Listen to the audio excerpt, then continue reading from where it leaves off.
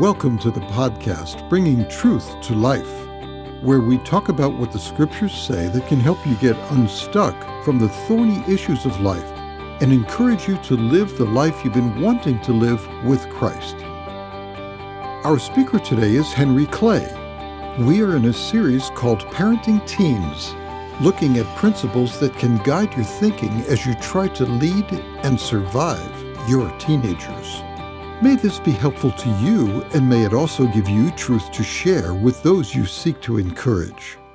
Today we're going to talk about anger. One of the things I want to encourage you on, apart from today's topic, but just in general, that particularly as your children go through the teenage years, keep telling yourself that you need to be a learner.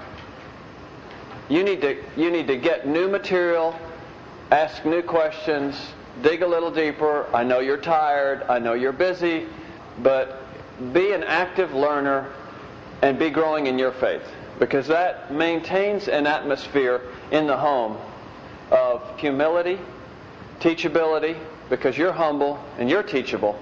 And that doesn't necessarily mean that immediately you'll see the reflected response in your child, but nevertheless, you're sowing into their lives good things. Now, I've had you each make something out of Play-Doh. And look at this variety, you know. It's just great. I see pretzels, airplanes, ducks, you know. I see a baseball hat. I mean, who would have ever thought of a baseball hat? Okay, now this is very important. Very important, the next step. Everybody with me? This is very important. Please don't get mad at me. But I want you to take your fist, and I want you to hit what you made. Just give it a real good sock. Okay, not 10 times. I said one hit. What is this? Y'all have really just got it. You're wound up. We're angry. Okay, now let's go around and look at them. It does not look quite the same. Now, some designs were more hardy, and others were less hardy. Okay. How long did it take you to make what you made? You spent from 1 to 5 minutes on it. How long did it take you to destroy it? A second. That is the danger of anger. It is something that can tear down what it took you a long time to build up. It's something that can be very, very destructive. And I want to look at a verse. Any of you men in quest groups?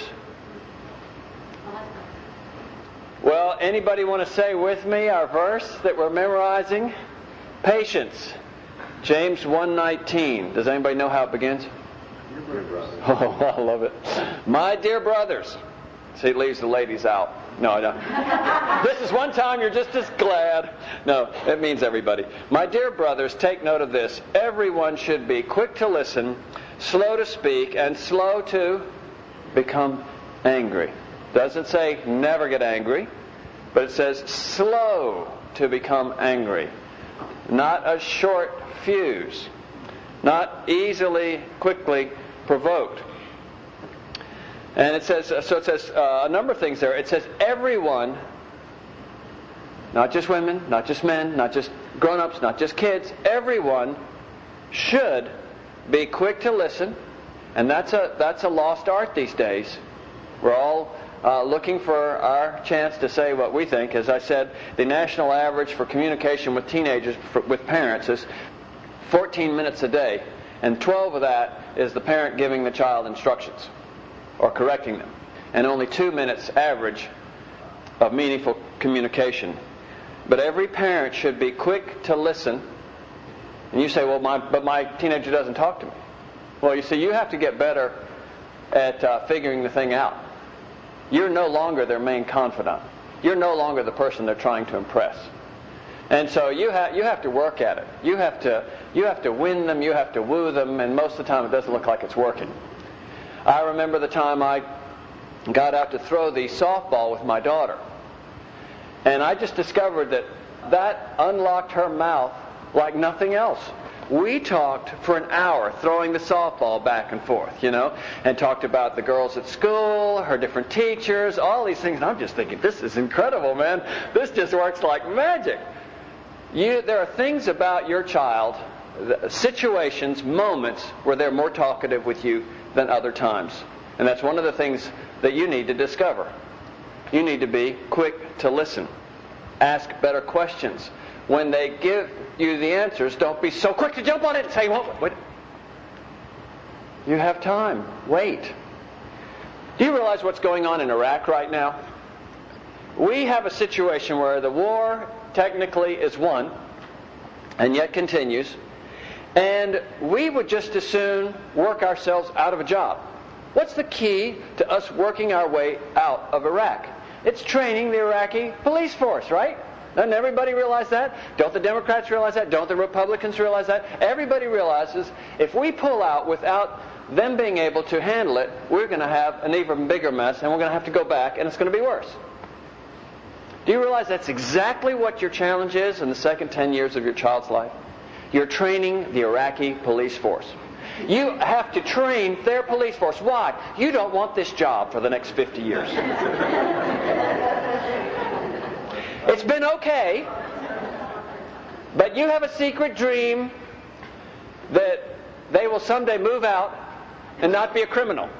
And not only that, that they will not be a drunk,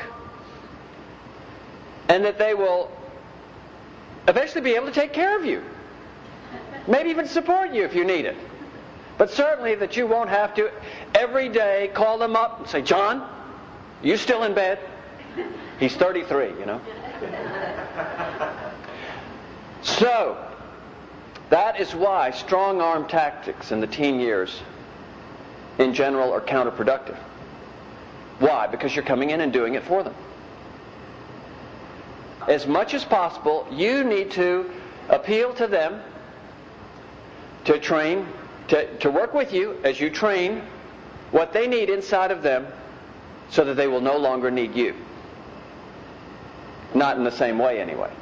I mean, hopefully, in the best circumstances, we'll get the Iraqi police force trained well. We can back out, but we're there if they need a hand or an advisor or something like that. But we don't have to be in there doing it all the time. They know what to do, they're motivated to do it, and they carry it out. It's exactly the same thing what we want to do with our children. It says, be quick to listen, slow to speak, and slow to anger. These are some of the keys in training the Iraqi police force in your child. Why quick to listen? Because what's going on in those second 10 years is now their brain is developed in weird ways, but it's developed. But it's like the Play-Doh you originally got. And it was without form and void, and darkness was over the face of the waters, and like in Genesis. And God said, let there be light. They start off with just sort of an unintelligible mass, and it has to be given form. And they have to learn not only what are the final decisions and the products of wisdom, they need to realize how do you get to that point? How do you look at a situation, how do you look at an invitation that you would like to take and realize, but it's not a good idea, so I won't do it. And so I'll use my better judgment to overcome my fleshly temptation, which even to this day, we still struggle with. It's not as though we've got it all down. And these idiots, that are teenagers, the struggles continue. But there are a lot of things you've learned, and a lot of them the hard way. It wasn't primarily always, my mom said this, and so I've always done that. It says, no, I did the other thing, and I got the dickens whipped out of me by life, and I says, I know that, don't go that way. So as you work with your children, that's why it's so important, your level of communication with them, because they're learning how to think. They're learning how to process. Do you realize the whole book of Proverbs was written for this? It says in the first chapter, paraphrasing, how in the world can we keep these teenagers from killing themselves or killing somebody else or having tons of babies or something else, leaping off of a cliff on a skateboard? And then the whole book of Proverbs, notice how short the Proverbs are. ADD kids, give them something brief. He who walks with wise men will be wise, but the companion of fools will suffer harm, Proverbs 13:20. It's so brief, just 10 seconds to say it. And yet, such a powerful truth. The whole book of Proverbs is written trying to train the Iraqi police force, trying to pass on to the next generation enough wisdom to keep themselves from getting killed and to stay pretty much on a good path so that God can bless them and that they can pass that on to their children.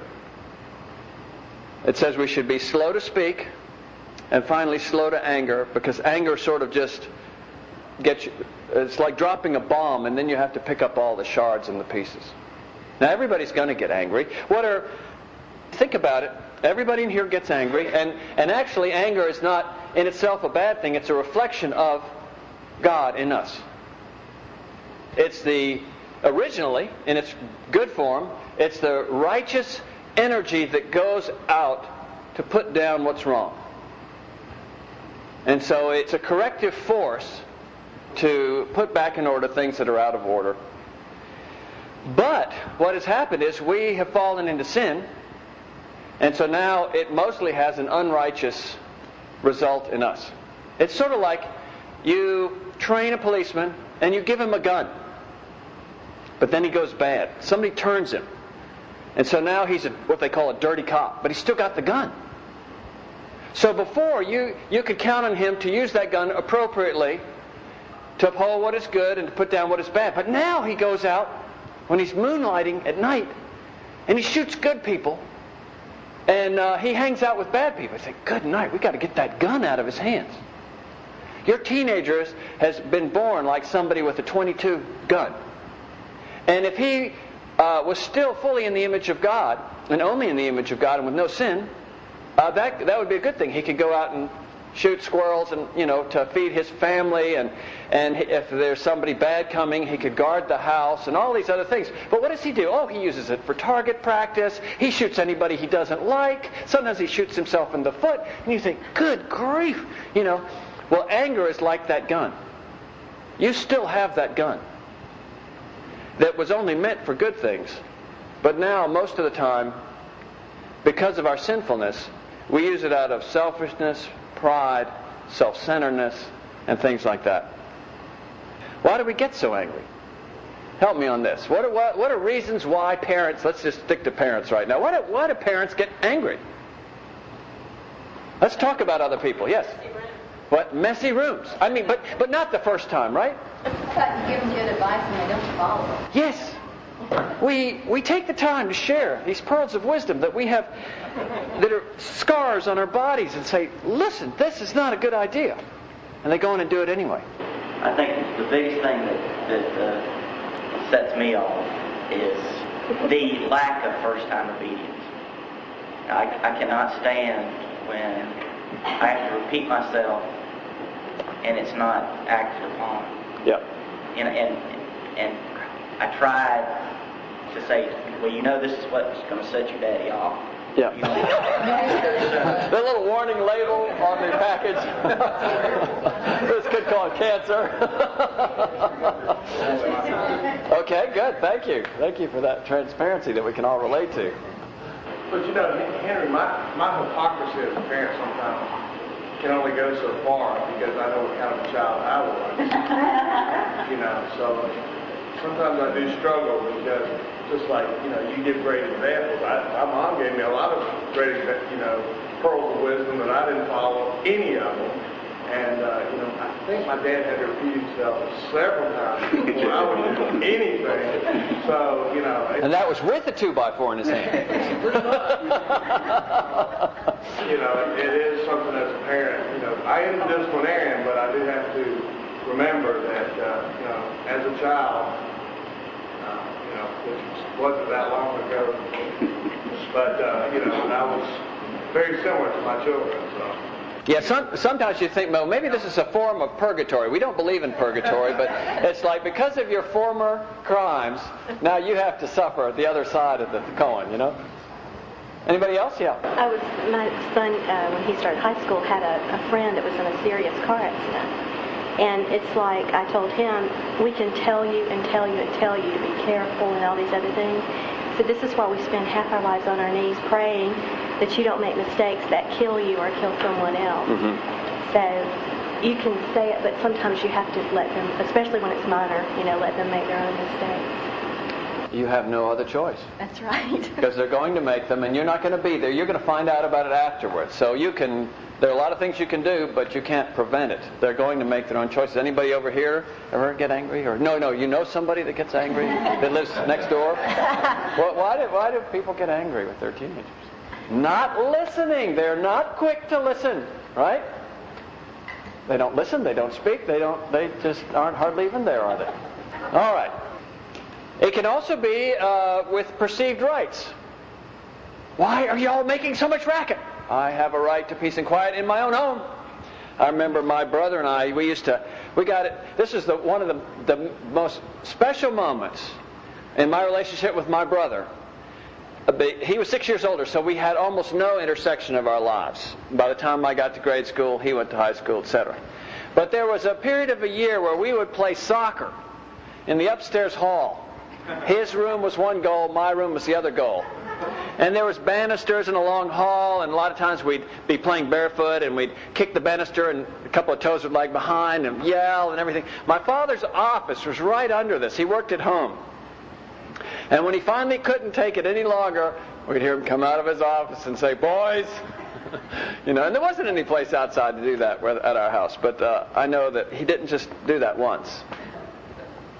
But perceived rights. And another thing might be blocked goals. Can't we just get to church on time and everybody be nice? Blocked goals. You have certain things that are your goals in terms of, it might be social events, it might be related to church, schoolwork, whatever. You have certain goals. You have more goals for your child than you even realize. Cleanliness, their eating, their grooming, choice of clothes for particular activities. I mean, if you're at home in your bedroom and no one can see you, that's fine. They're cleaning their room. As they get older, them driving carefully. They're working. Have you done anything on getting that summer job? Yeah, well, I tried to call one person and they weren't there. I've been talking to you about this for 3 months and that's all you've done? Blocked goals. Now, when you get angry, you've been slow to anger, you've been quick to listen, slow to speak, but it's still gotten to that point where even Job would have lost his cool and you'd have too. How do you express anger? Now, some people blow up and some people clam up. Some people clam up for a while and then they really blow up. That's how my dad was. My dad would say she would chip her teeth all day long, every day. So we always knew what she was thinking because she could never hide it. And my dad was just steady, patient, until kaboom! And it was like the atom bomb went off. But anger will always be expressed somehow. When you're angry, control is very low and energy is very high. That's why it's your most dangerous moment. Because you have a lot of power and relatively little control. Anger is like a type of blindness. All of a sudden the world sort of constricts. Did you ever see that movie with the robot that when he'd get mad his eyes would turn red? And he'd arm his gun, But at that moment, you're not thinking straight. And you're dangerous. Some people yell, some people hit, some people throw stuff. This can also happen, of course, in the marriage relationship. I remember a friend of mine, them sharing about when his wife threw a frying pan across the kitchen at his head, missed. Some people are very good at using sarcasm. They would never hit, but they have a razor blade tongue.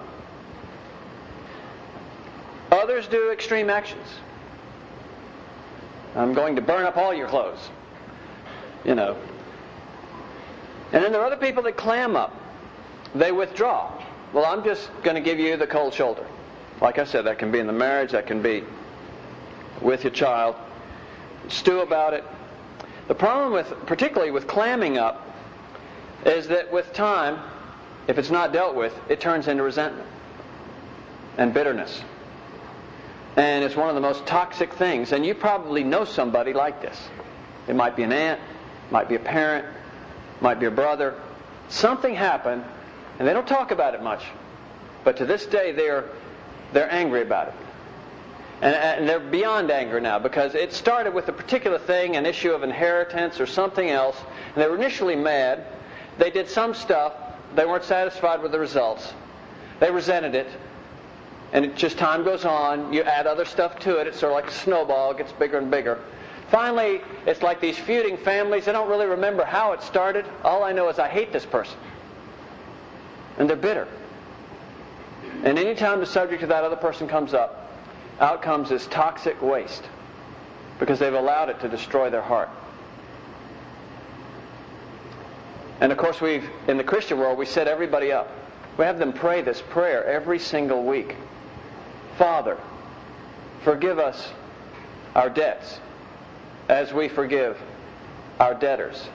What a setup. But Jesus taught us to pray it, so we're going to keep praying it, and it must be good. But what we have prayed is, Lord, if I am not willing to forgive someone else anything that they did to me, please send me to hell. You realize we've asked God to do that every single week, every time we pray the Lord's Prayer? To God, it's one of the most important things that He's told us to do. He says, if you want me to forgive you, you must forgive everyone that's done anything to you. Somehow, if we refuse to do that, it cuts us off from being able to receive and understand what God's forgiveness is. Tremendously, tremendously important. Now, why is it so important for you to deal with anger? I mean, you're going to get angry. It's not a thing you're going to get to the point where you say, I really have not had any unrighteous anger for 10 years now. Yeah, you've been in the hospital in a coma. I don't know what. I get mad in traffic. One time I came home. We were living in Argentina, and our apartment was over the front door of the church. I don't know that I'd ever do that again, but we lived there for 3 years with 4 teenagers, homeschooling in a 1,000-square-foot apartment. And one of the things I was concerned about was, because we also had 25 young people that lived down in the Sunday school rooms for 3 years of training. It was quite a community there. And of course, my kids also had all of their teenage friends. And I was always concerned because, kids get into these, one of the things they like to do for fun is wars and throw things at each other. And height is always a tremendous advantage with water balloons or whatever it is. And we had this great outdoor patio with a railing around it. And I thought, man, our name is going to be mud if my kids take their friends up onto the parapet and they use that to launch stuff down at everybody below, and they're going to think those crummy clays, they're just, taking advantage of it. So I'd always told my children, never do that. We get home one night, and there's a whole group of people down below, and there's stuff going back and forth, and I just hit the ceiling. It's just you have a couple of pet peeves, don't you? You have a couple of things that you just touch that thing, and you're set off. Well, that happened to be mine. I didn't know it until the time, but I said, "Who's that up there?" Dead silence, I said, "Show your face right now." Not a sound. No one moved. You couldn't see anything. And I said, "I'm giving you one last chance." Nothing. I stormed up those stairs. I was off the chart in fury, my face red. And like I said, that blindness, it's not total blindness. You see one thing, and you're going to do something about it. And I got up there, and it was my 2 sons and their 3 friends. And the first thing I said was, "Out! Out of my house! Leave!" Et cetera, et cetera. So I didn't curse, I didn't need to. They had never seen me this mad before, and they were just transfixed. They were petrified. They almost couldn't even move. And I had to go back later and talk with them about that. And tell them I was sorry that I had so completely and utterly overreacted, and I hadn't even let them tell me exactly what the facts were and stuff like that, which there's always a few other details to take into account. And I had become judge, jury, and executioner. And that doesn't train the Iraqi police force. because you're not always going to be around. And if you insist on being always judge, jury, and executioner, you have crippled your child. And so I had to go back and talk with them and hear their side, tell me what had happened, and tell each one and look at them, I'm sorry that as an authority, I lost it. And I was out of control. Let's look at some of the ways in which you were out of control, but I also was out of control. Now, why is that so important? It's very important because you're going to get angry again and again and again. And it's most of the time not going to be righteous anger, not holy. You know, even if it's 98%, there's still at 2%. Maybe you were sarcastic. Maybe you didn't have all the facts. Maybe you were a little bit quick on it. Maybe you didn't respect them. Maybe you embarrassed them in front of their friends. I don't know what it is. But the next verse after verse 19 of James chapter 1 says, for the anger of man does not achieve the righteousness of God. For the anger of man and women does not achieve the righteousness of God. Because we're fallen. That's a verse, James 1:19. You ought to make a note of that. You ought to write that verse down on a card or something, have it in your Bible, use it as your bookmark, pray that every day for yourself. Remember how quickly you destroyed the little thing that you built. And that was something that didn't mean anything, in a sense. A cup, a plane, a pretzel. At the moment, it was fun. And frankly, even though it only took you 4 minutes to make it, and you're not going to take it with you, you felt something when you hit it. If you had put any thought and love into it, and any expression, you had a sense of loss. And anger can destroy some of the most precious things in your life. And so as you deal with it, as you insist on dealing with it in your own life, apart from just your own growth as a person, you're doing something extremely important for the Iraqi police. You're modeling dealing with anger. Because you know what? They came from you. Guess what kind of problem they're going to have in life? And with their kids and with their teenagers. And if they can have in their mind, my mom and my dad, whenever they did get angry, and boy, they had some doozies, and they'll have some stories about you, just like you have about your parents, and they had about their grandparents. But they will also remember that with that anger, I also remember that my dad came back later, and we talked about it, and for what he felt he'd done wrong, he asked for forgiveness, and he tried to change, and he got me involved in helping him do a better job. You reproduce after your own kind. And as nice as it would be if you never sinned and never had any problem with unrighteous anger, you will. The next best thing is to model somebody who's humble enough to keep dealing with it and to admit it. Somebody in the Bible, a couple of stories in the Bible that talk about anger, is Cain with Abel. Cain just flew off the handle and murdered his brother. And King Saul. Saul gets mad at David, who he perceives as a threat, and tries to kill him with a spear. Anger is a murderous kind of thing. It's the seed of murder.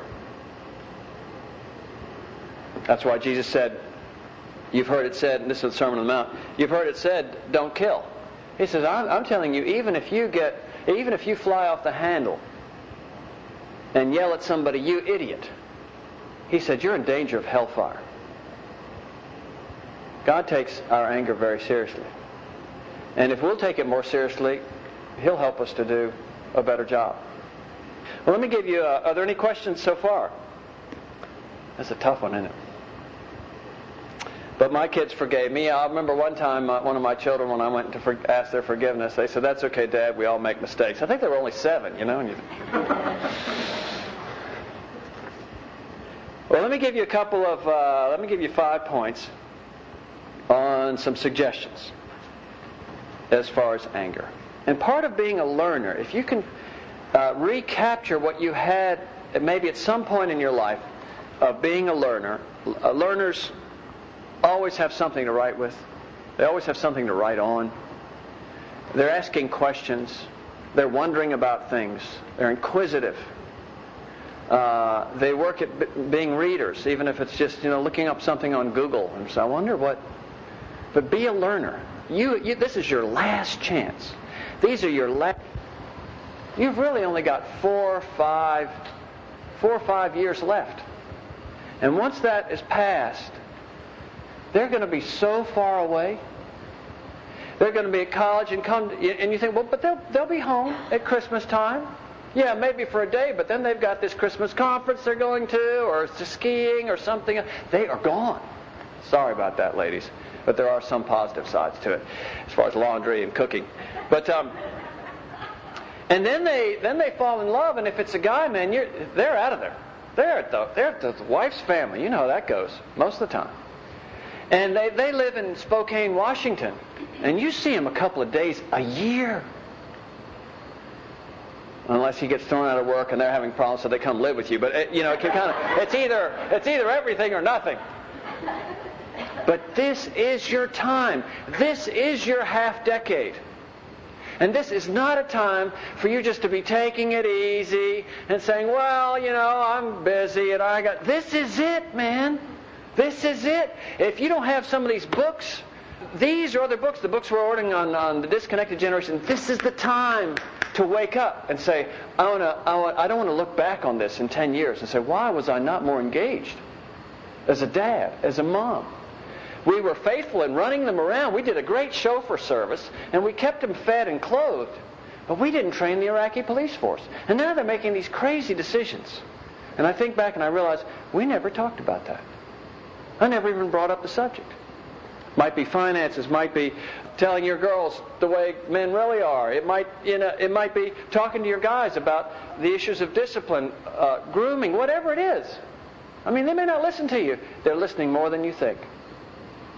You're sowing seeds that might not germinate right away. I've never been a great gardener, but I do remember one time planting radishes, and I could not figure out what was going on. I did everything according to the little packet instructions, the depth, where they are, watering, and I go out every day, and there's nothing. I said, did they sell me sand? There are little things, the radish seeds. And then I gave up. And finally, a week later, I came out and said, oh, there they are. Just took time. During this 5 years, you sow by faith. Now, if you sow in anger, it spoils the crop. At a time when things are peaceful, when you're throwing the ball or taking them out for their favorite dessert, say, there's one thing I want to bring up, just for you to think about. Because you know what, son? You're going to do whatever you choose to do in life. I mean, we're still overlapping a little bit, but the day is coming so quickly when if you want to go rob a bank, you can go rob a bank. I mean, within 10 years, you may be in jail. And I can't get you out of jail, son. I'm sorry. I'll come visit you, and I'll write you letters. And if you want to be in jail, you can be in jail. If you want to follow God, you can follow God. You may decide you don't want to follow God. That's going to be your choice. I'll be praying for you, but I'm not going to be at the driver's wheel. You're going to be at the driver's wheel. And I want you to know, I believe in you. And I believe not only are you not going to make some of those bad decisions that I made, you're going to be better than I ever was. Can you feel the power of that? It's just a simple word of hope and faith that you sow in their lives. And that's an alternative to anger. See, anger tears down, it belittles, it destroys. And so we need to work at dealing with that. But on the positive side, we've got to get better at speaking good words over our children. Do you realize your children tend to grow up into the words you've spoken about them? You are so messy. 20 years later, they're messy. And deep down here, whether they think about it or not, they remember, well, my parents always said I was messy, so I'm messy. You're messy right now. But I know one day you're going to realize that this reflects on you, it reflects on God, it's a disservice to others. And one day you're going to be a neater person. Maybe you won't be the most neat, but that's okay. You know, there are different ranges of neatness. Right now you're going through a hard time and you're struggling with some things, but I know that the day is coming, because I'm praying for you, and I know you, that you're not stupid. And you're going to make some really good decisions. And you're going to become an incredible Christian. Now, they may or may not. But you can still believe, can't you? They need you to believe in them. And if in anger you tear them down, say, well, you'll never amount to anything, those words accompany them decades long. Even after your funeral, the words you've spoken over them accompany them, for evil or for good. Okay, a couple of things, suggestions. First, recognize and admit your anger. I'm not angry.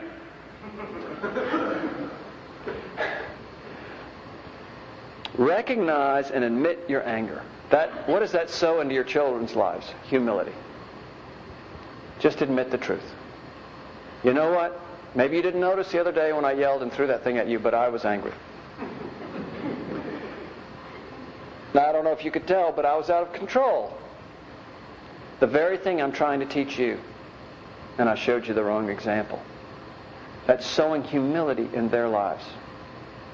Might not germinate right away like those little radishes, but nevertheless, you're giving them a gift at that point that many parents never gave their children. I blew it. Will you pray for me? Have your child, even if they were also at fault, say, you believe in Christ. Would you pray for your dad that I wouldn't be such a beast when I fly off the handle? Ask God to help me not have such a short fuse. Ask God to curb my tongue. You know, when I said that yesterday and I was sarcastic, I am so sorry. And that was so wrong. I can't take the words back, but I can at least admit they were wrong. The tendency of every child is to believe that their parents are right.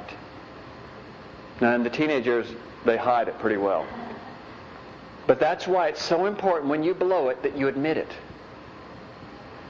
Because if you don't admit it, what you are saying by your silence is, I got mad and I had a right to get mad and I was right in being mad.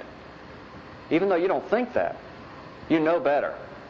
But by not bringing it up, and we'll just let time pass, we'll just paper over it, let bygones speak about bygones, we don't talk about it.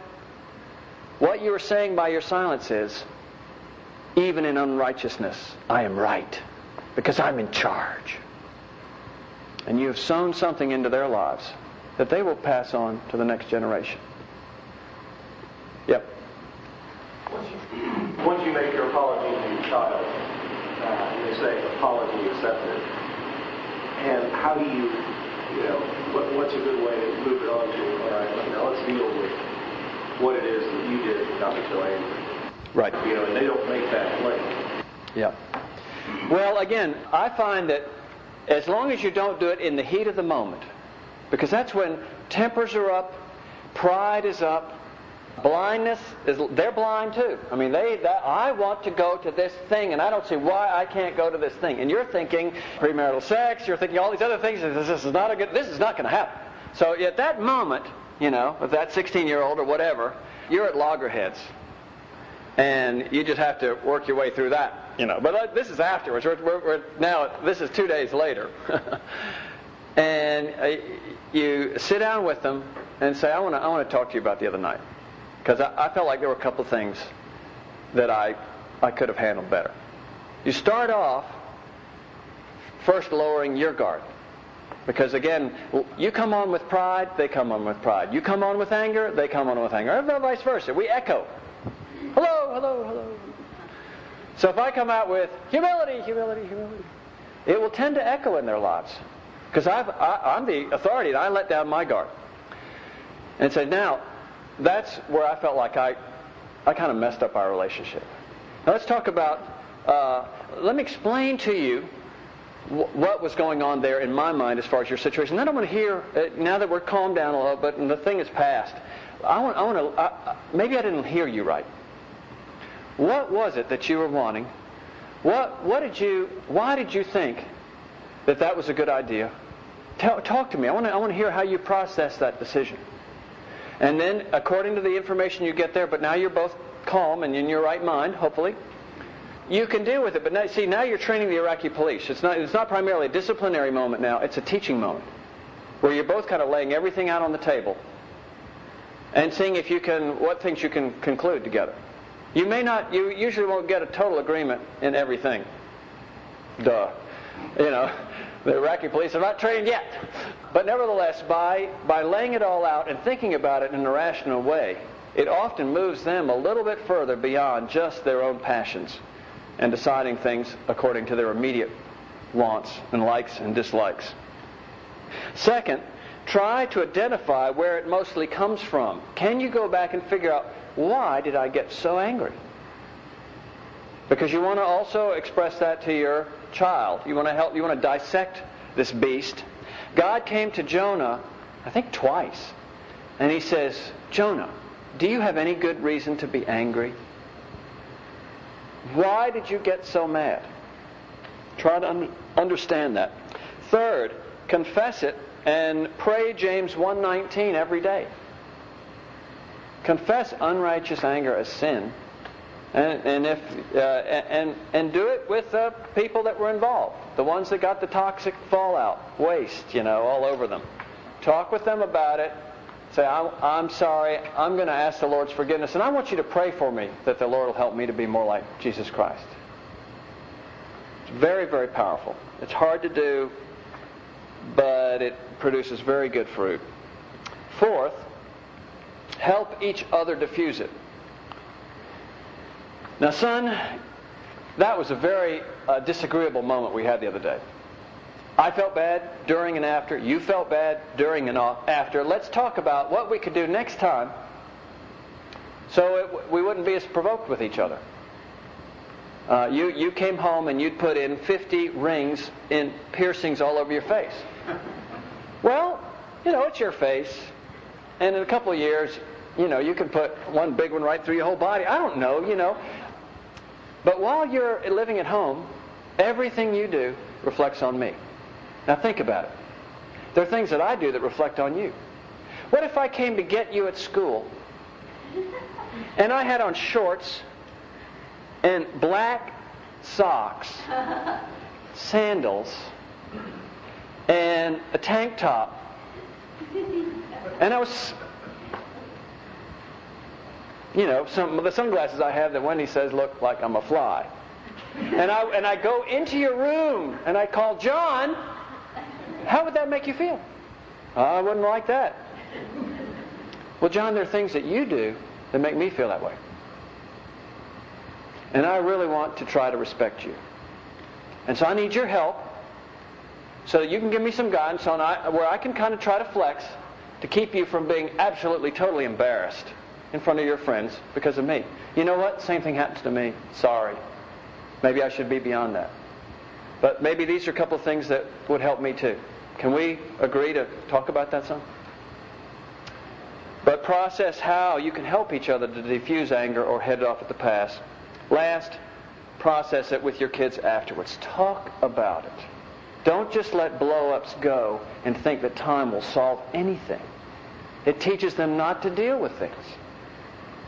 And just like you have anger in your marriage, and to the degree you've learned how to deal with that, you're progressing. But if you don't deal with it, it's only a matter of time. It's a wedge that gets deeper and deeper and deeper. Well, we're done. Why don't we pray? Lord, help us to be learners. Voracious, eager learners. Because we have a mission that will last only for a few more years. And we need to be the best we can be. And we need to keep growing up. Not kicking ourselves, but trusting you that we can grow. We can be better. Help us to train our Iraqi police force and our kids' lives. And to realize that just being judge and executioner isn't going to get the job done. It might put out a fire right now, but later down the road I won't be there to do it. Lord, help us to pray every day as you remind us, that you'd help us to be quick to listen, slow to speak, and slow to become angry. And we thank you that we've been able to talk and share and pray together today. Bless us, Lord, as we try to bless our children. In Jesus' name, amen.